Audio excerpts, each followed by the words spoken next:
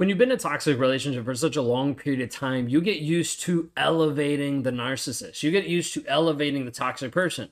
Why? Because all hell's going to break loose if you don't. Like, if you don't make him feel like he's the best person ever, if you don't give him the entitlement that he deserves, if you don't make sure he feels the admiration, if you don't give all this stuff to the narcissist, like, you're in trouble, right? So this is piece that happens inside toxic relationships that you have to learn how to elevate the other person and de-elevate, devalue yourself. Now, many of you have already seen this inside the relationship where he's devalued you. He's put you down for what you wear, for how you look, for your weight, for your hair, for all different kinds of things. So he typically puts you down. And he's doing this to make sure you're subservient to him. But he's also doing this to make himself feel better about himself. Like, how does that even make sense? We're totally different people. Yeah, he doesn't really care. Okay, all he cares about is himself. He cares about how do I look, how do I feel, how do I act, and, oh, you're shining too bright. Let's kind of push that down a little bit so I can feel better about myself. Okay, I want you to think through this concept of when we're talking about the value of you and another person. Now, we're not stepping into the worth of, like, this person's worth so much, this person's not worth so much. We're not putting a price value, okay? We're talking about how you value other people or how other people value you. So if the other person's valuing you, it's like, hey, how does he actually love, care, respect, treat you? How does he deal with your emotions, your feelings? How does he create space for you, okay? Same idea. All right, when we talk through this piece of, like, value, I want you to consider it in the aspect of it being like a seesaw.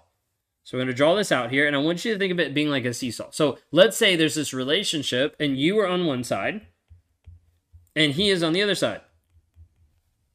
Okay?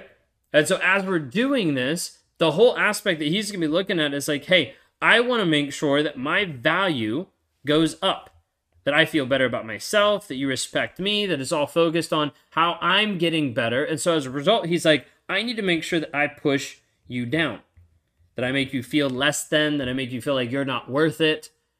And so this idea of like, hey, he's going to want to make sure that he values himself and that he devalues you. Okay? You seeing this? So if we take this illustration a little bit farther, what's happening inside the relationship is this. Let's see if I can do it. There we go. All right, what it's doing is, here he is, and he's like, hey, this is awesome. I feel valued because all the focus is on me. Okay? He's like, you're only focused on me. This is all that's actually happening, so this feels great.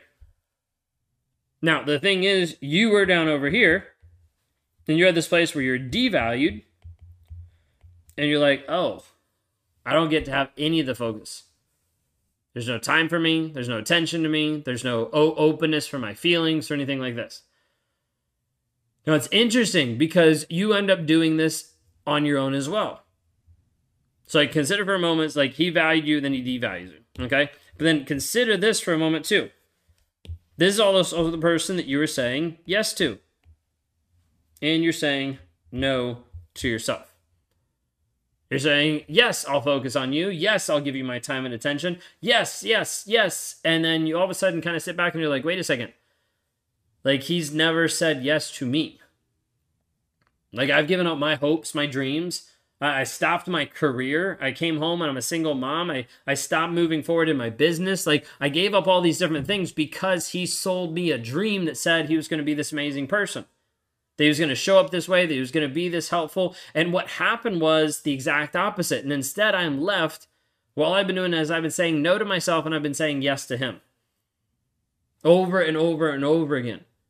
So you had to cut off your feelings. You have to cut off your emotions. You can't feel, you can't experience, you can't do the things you want to do. Why? Because you have to say yes to him. You have to put him up on the pedestal of his own ego. The pedestal of how he wants to be, of how he wants to appear. And so this has happened over and over and over in the relationship. And as a result, you keep getting less and less and less, so you don't even exist anymore. And you feel like you don't even exist. You're a shell of a person. You don't have your confidence. You don't have any self-esteem, self-worth. Like, you feel like there is no value to you at all. Because the entire time of the relationship, it's been all focused on him. It's been saying yes to him, yes to him, yes to him, and saying in turn, no to you. Now, here's the hard part.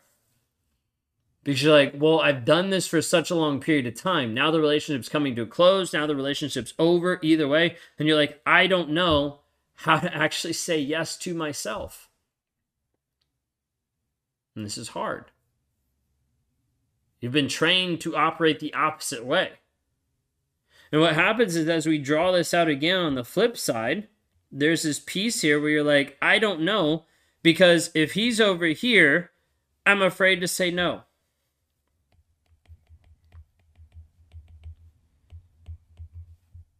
There's this piece that you're worried about it. How's he going to react? Maybe he's not going to love me anymore if I say no. Maybe he's not going to care about me. Maybe he's going to leave me. Maybe he's going to do all these things. And you end up having the focus so much on the negative, you're like, I'm worried that if I say no, all hell's going to break loose. And you're just like, I can't do it.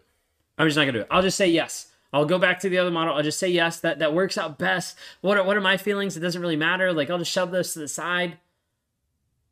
And you go back to the shell of a person you used to be.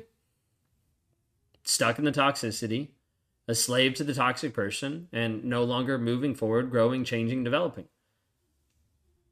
But what if it was different? Like, what if instead of it being you just focusing on the no to him, what if you just learned how to actually say yes to you? Like, what if this was different, where instead of you be focusing on the no, you actually started to focus on the yes? You probably are at the place where you say yes to a lot of different people, probably to him, probably to other people in your life, but you never say yes to you. What if we flipped the script? Like, what if we actually said, hey, instead of saying no to all these other people, just say yes to you? You're like, I don't even know how to do that. I get it. But I want to expand your thought process first off before we give you some practical steps.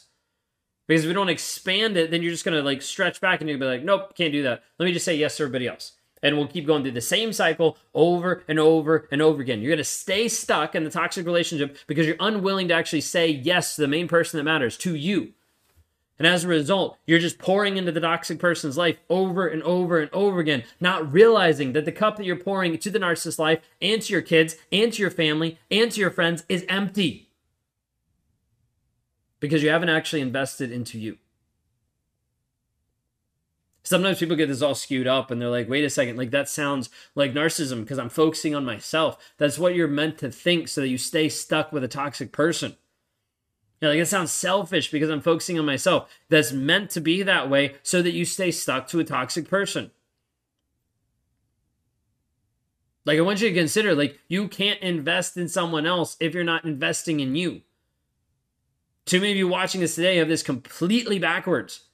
And as a result, you're like, but I'm trying to get my kids help. That's great, but it won't do anything if you're not helped.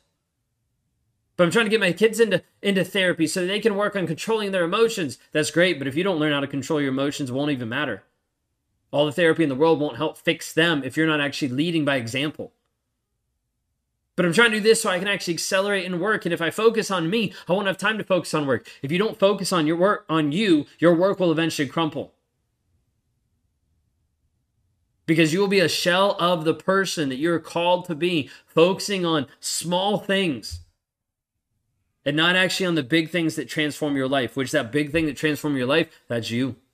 It's how you show up for you on a day-to-day basis. So what if we actually flip the script on this, and instead of being afraid to say no to a toxic person, you actually started to say yes to yourself? What does this look like? What does it actually mean? One thing that we coach everybody on oftentimes is this. Get a schedule. Many of you don't have a schedule. You're living life haphazard. Many of you have a schedule and you're only focused on the other person in your schedule. Totally get it. I'm just saying, wherever you are, make sure you actually get a schedule. If you don't have a schedule, get a schedule.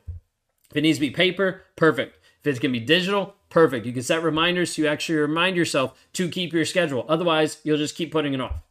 The real thing is actually get a schedule. Sit down, make a schedule. Say, I'm going to actually live and have a schedule.